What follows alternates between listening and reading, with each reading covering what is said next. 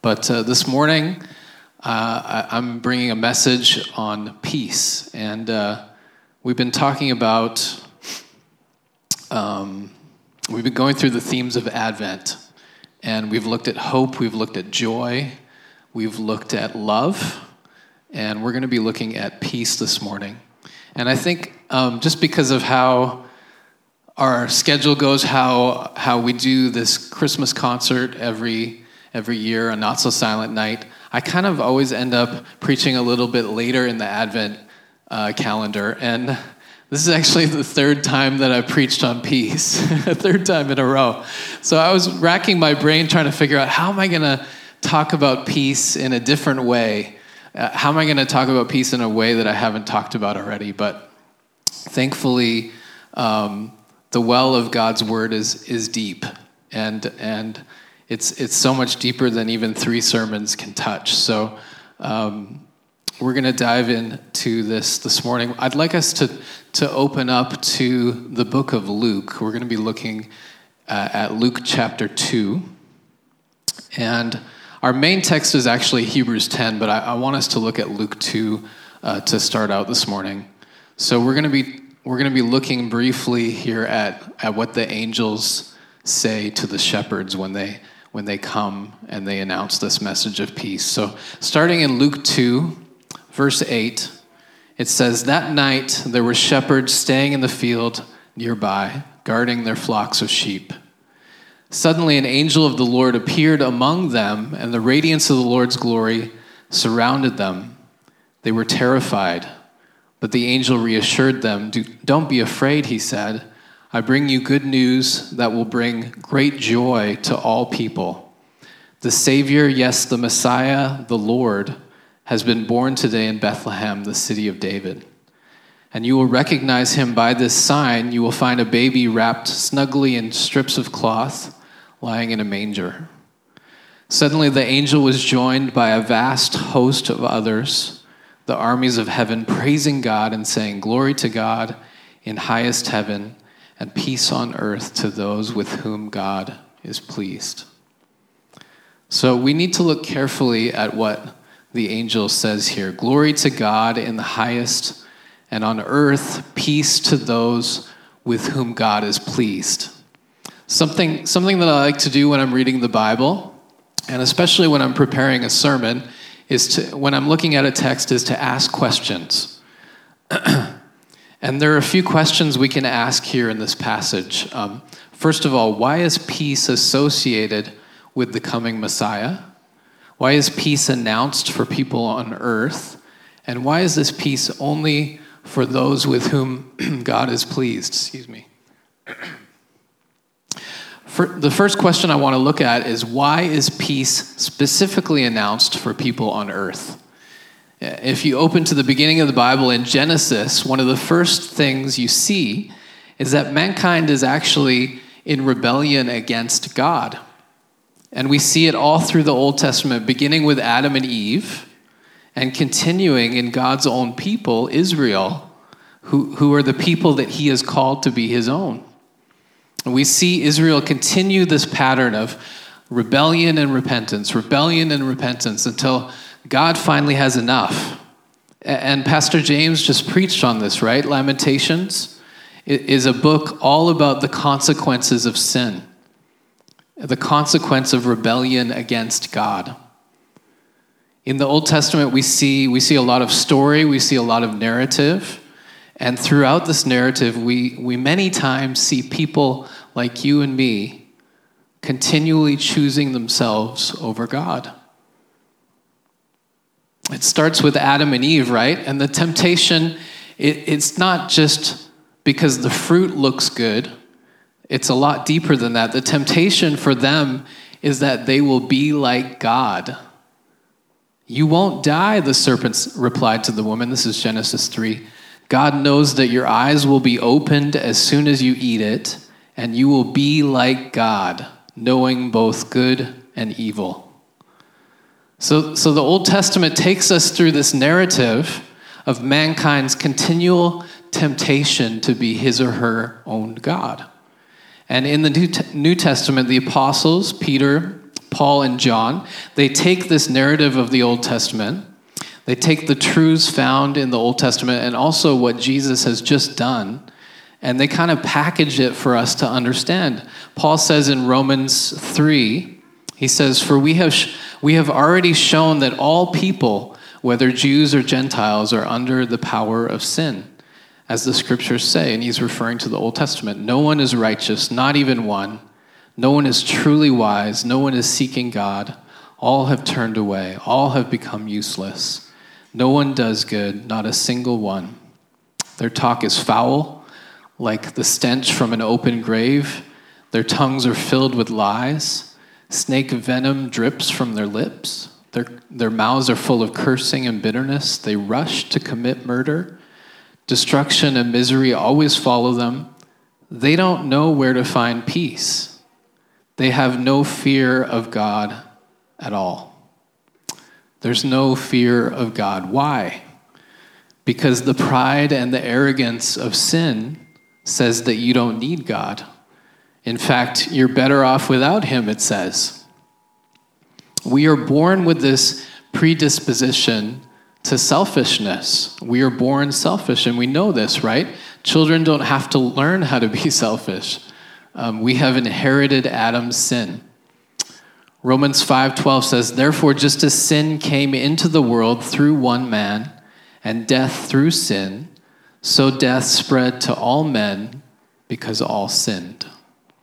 So back to our first question, why is peace announced for people on earth? Well, because mankind is in need of peace.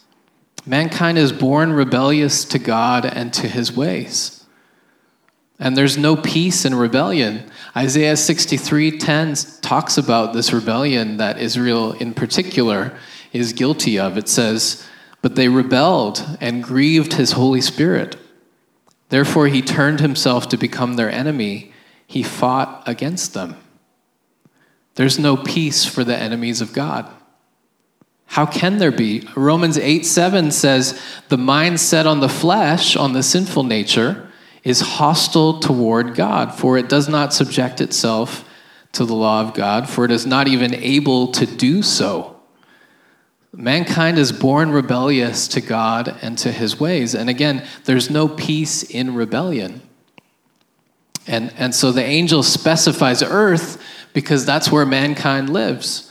But unfortunately, after we leave earth, after we die, there's no second chance.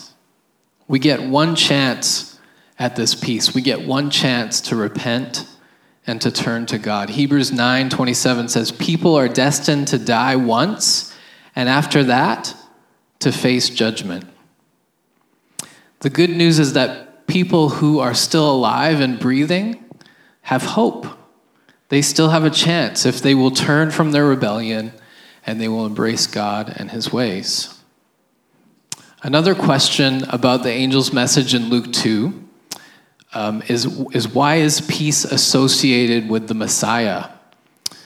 Why, when announcing the coming of Messiah, does the angel announce peace?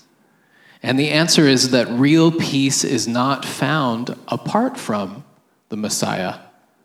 Romans 5:1 says, "Therefore, since we have been justified by faith, we have peace with God through our Lord Jesus Christ." And that's what Jesus came to do. There was a problem of rebellion. Because of Adam, we were born into rebellion. And remember, Romans 8, Paul says, even if we wanted to, we couldn't follow God or his ways because of that rebellion in our hearts, right? The mind is set on the flesh, meaning the sinful nature, which we've all inherited, and we're not able to follow God because of it.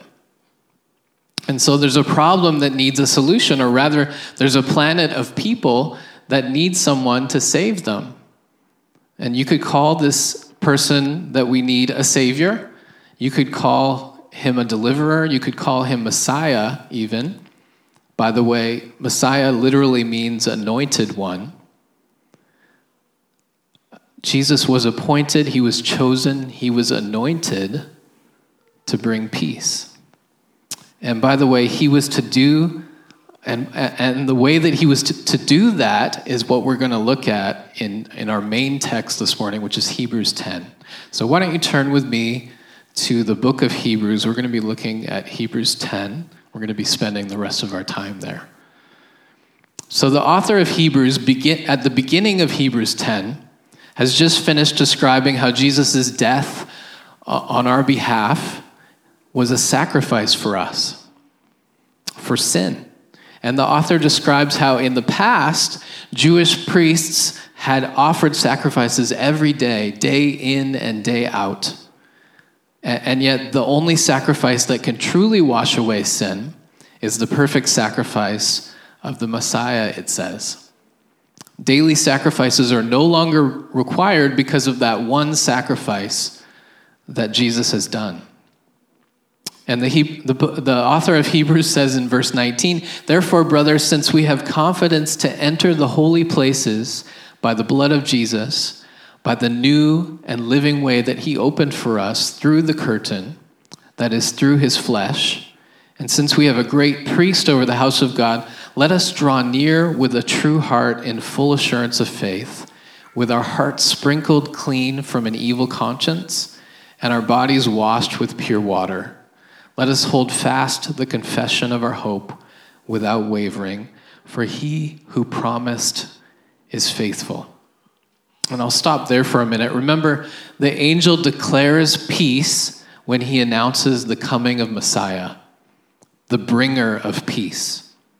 And how is the Messiah the bringer of peace? How does he bring peace? He brings peace through what he has done. Our fellowship, our intimacy with God was broken when Adam and Eve chose to disobey God.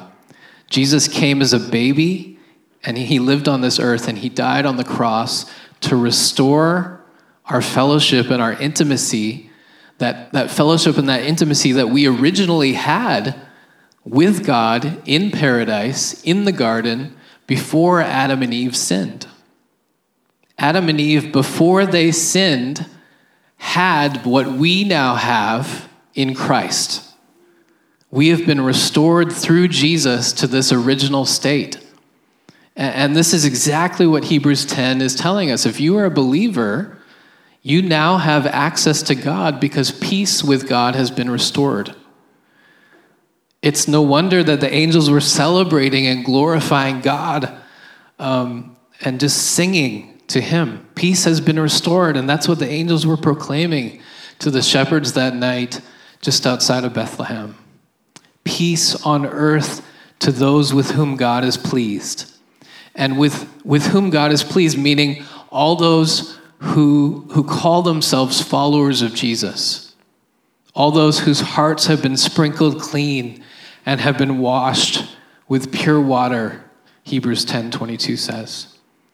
This peace is available to all who confess with their mouth that Jesus is Lord and believe in their hearts that he was raised from the dead.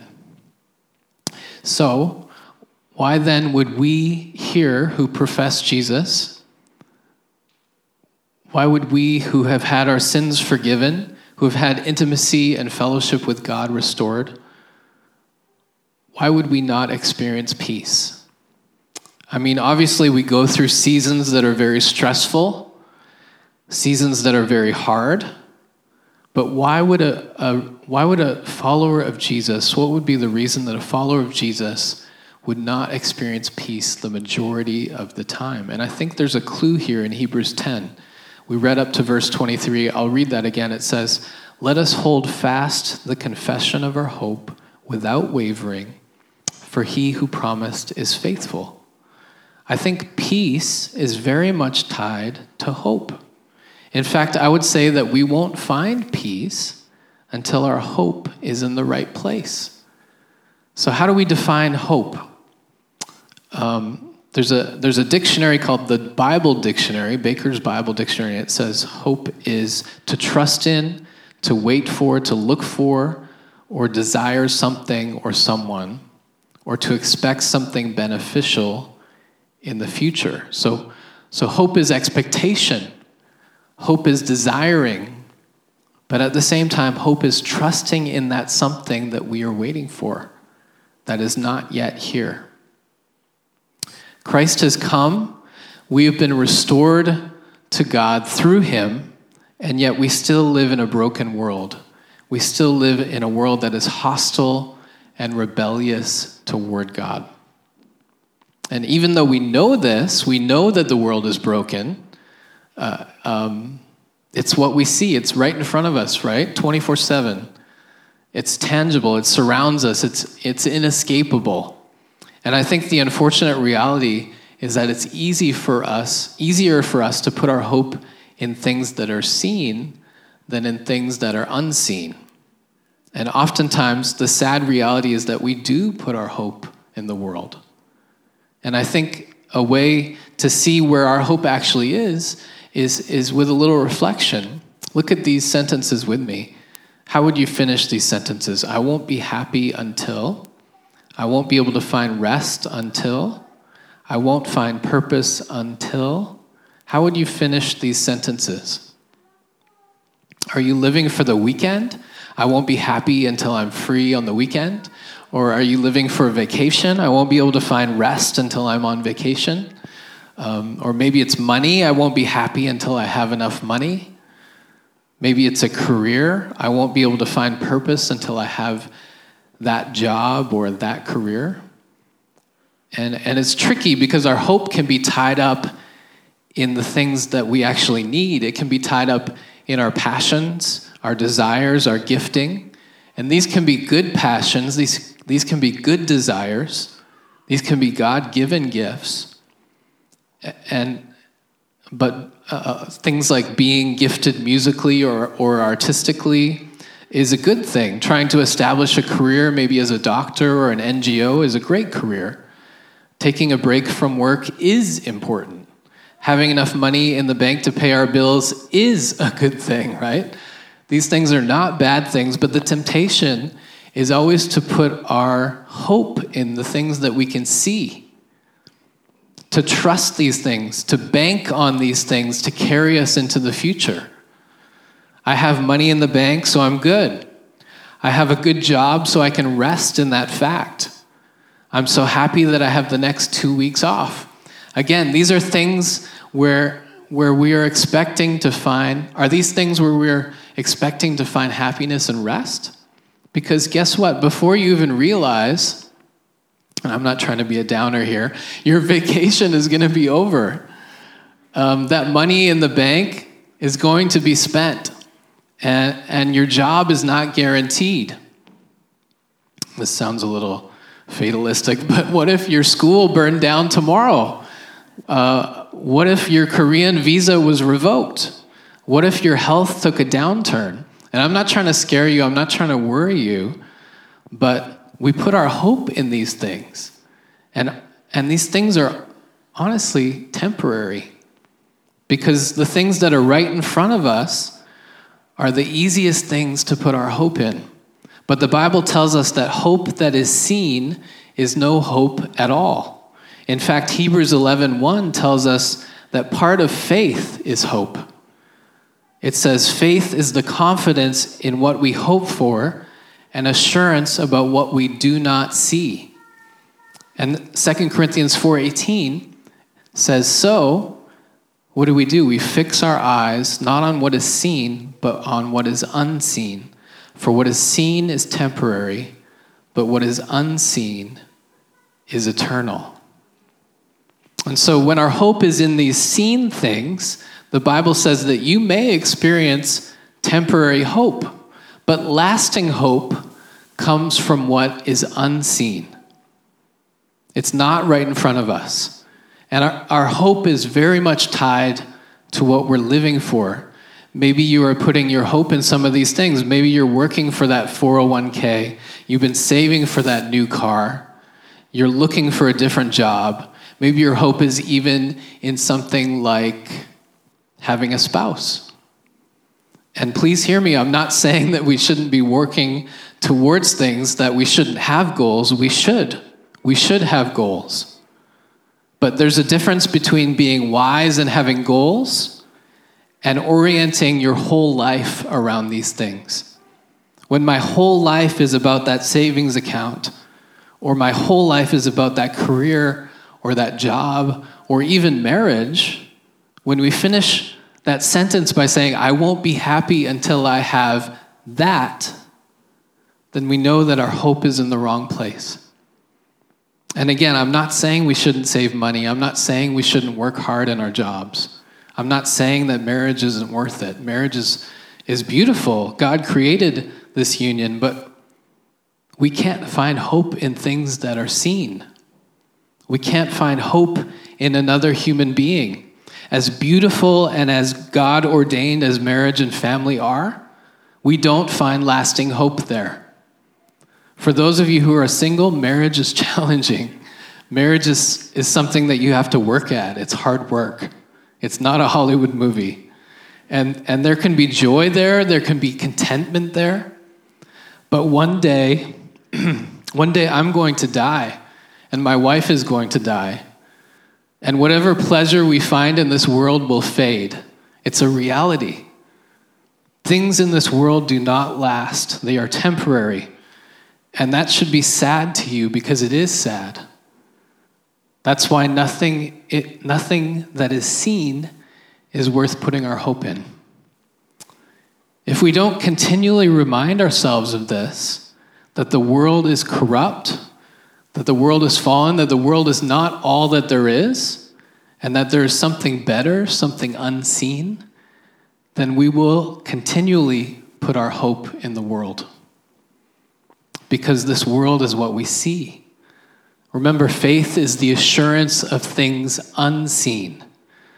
So how do we do that? How do we put our hope in things that are unseen? How do we put our hope in the unseen? Well, Scripture is always the best place to start.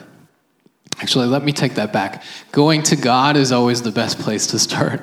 Going to God in prayer and asking Him to show us what to do, asking Him to guide us, and then going to Scripture because He reveals truth to us through His Word. Back to a verse we looked at earlier, 2 Corinthians 4:18 says, "So we fix our eyes not on what is seen, but on what is unseen. For what is seen is temporary, but what is unseen is eternal." We need that reminder. And we are reminded when we go to God in prayer and when we turn to His Word. Remember Hebrews 10:19 through 22, what we just read? It says that Jesus has opened a way for us to draw near to God, to be able to come to the Father directly, anywhere and anytime. And many times as believers, we take this fact, this reality for granted. Whether you were in a good place or you were hurting, whether you are stuck in sin, you can go to God because of what Jesus has done. Not because of anything you've done, not because you've had a good week, because of what Jesus has done. And remember, verse 23 of Hebrews 10 says, "Let us hold fast the confession of our hope without wavering, for He who promised is faithful." This is our hope, that God came to us. Jesus came as a baby and lived on earth. And then He died on the cross to restore that relationship and that intimacy that we originally had with God in paradise, in the garden. Remember, we as believers have what Adam and Eve had before they sinned. Jesus has restored us. This is what we put our hope in. Not only what Christ has done, but in Christ Himself, and in what He will complete when He returns. And so we remind ourselves, or we are continually reminded of where our hope should be when we have communion with God, when we have fellowship with Him, when we spend time with Him in prayer. And yet, because we live in a fallen world, because we are surrounded by temptation and brokenness, we need help. We need to be reminded even to go to God. We forget to even go to Him. And maybe that's because when we do, it's not what we imagine it to be, right? It's sometimes not the time of refreshment that we imagine. It's not always a big spiritual event when we go to him. It's not what we're expecting, is what I'm trying to say. We live in a world where we can get what we want almost immediately. It's a convenient world, but that's not how God works. He's not convenient. And so we often go to him expecting something to happen, and when nothing does, we're disappointed. And sometimes we just give up for a while, right? God's not answering my prayer, so why bother? Or I don't feel anything when I pray, so what's the point? The problem with thinking like this is that God is not a thing that we get something out of. He's a person. And like with any other person, relationship takes investment. It takes time. It takes, surrender. There's give and take, right? Something that we need to understand about prayer and our communion with God is that when we first begin to place our trust in God, there's excitement. We feel what has taken place. Weight is lifted. There's freedom. There's hope for what God's going to do next. There's joy and there's expectation. And I think when we first become believers, we need that excitement. We need it at the beginning. We need to understand what God has done, and we need to feel it. But I also believe that we go through seasons. And sometimes we go through seasons where we don't feel anything. In fact, it doesn't feel like God is even there. And I want to tell you, if you're in that place, that God is there. But God needs us to understand that faith is the confidence in what we hope for and assurance about what we do not see. So we fix our eyes not on what is seen in the world, but on what is unseen. God is there. Maybe we don't feel that he is there, but he is. We can't see that he is there, but we hold fast, we hold tightly to the confession of our hope without wavering. For he who promised is faithful. There's another translation of this verse that I like. It says, "Let us hold tightly without wavering to the hope we affirm. For God can be trusted to keep his promise." God can be trusted to keep all his promises. And in Hebrews 13:5, he promises, "I will never leave you or forsake you." So I think this is one of the reasons that followers of Jesus would be missing out on the peace that he has come to bring. But this peace that was announced by the angel is full peace. What happened in paradise in the garden with Adam and Eve was not just broken intimacy and fellowship with God. It was broken intimacy and fellowship between Adam and Eve. In Genesis 3, after Adam and Eve sinned, they hide, and God confronts them and says in verse 11, "Have you eaten of the tree which I commanded you not to eat?" And Adam says, "The woman you gave to be with me, she gave me the fruit of the tree and I ate it." Adam, who was standing next to Eve when the serpent lied to her, didn't say a thing as Eve reached for the fruit and then shared it with him. And when God confronts him, he blames her. He blames Eve. This is a serious shift in their relationship. This is brokenness. And we see it in their children. Actually, one of them murders the other. This is not peace. This is brokenness. And so Jesus comes to offer peace between us and God, but he also comes to offer peace between ourselves, between each other. This is full peace that is offered. And so we can't experience this full peace until two things happen. Number one, our hope is in what is unseen, Jesus and his promises.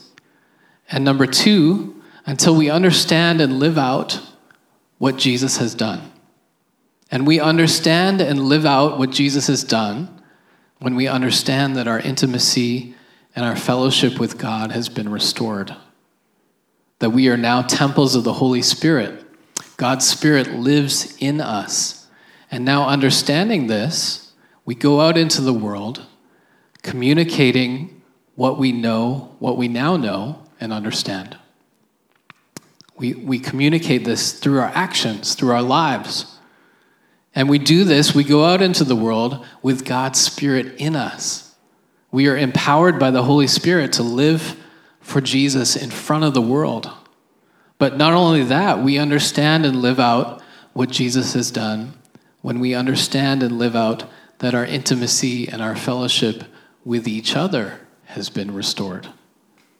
We are all equals here today. We are all sinners saved by grace, and we are all children of God. I want us to look at Hebrews 10 one more time. Jesus has opened a way for us to draw near to God. We have been made clean through his blood. And then the author challenges us to hold on to this hope that we affirm, that we believe. But he does it by saying, let us hold tightly without wavering to the hope we affirm. How do we do that? We recognize what Jesus has done, who he is, that he is the Messiah sent to save us. We recognize intellectually what this hope is. But how do we do it? How do we hold tightly to this hope? And I think the next couple of verses give us the answer. Verse 24 says, let us think of ways to motivate one another to acts of love and good works. And I'm using a different translation here on purpose. Most of you are probably used to the ESV, which says, let us consider how to stir up one another to love and good works. Both are good translations. I just really want us to consider what this means. So here's another question. How do we stir one another up? How do we motivate one another to acts of love and good works? You know, we are all so different, especially in an international church like this. We come from different backgrounds, different countries, different traditions. And unfortunately, I can't tell you how to motivate one another. And clearly, the author of Hebrews isn't giving us any details about that either. Verse 24 says, let us think of ways to motivate one another. We're actually supposed to figure it out ourselves in our own unique ways. God is the creator of the universe, and therefore God is a creative being. And if we are made in his image, then we are also creative. And we're told to be creative here. Let us think of ways to motivate each other.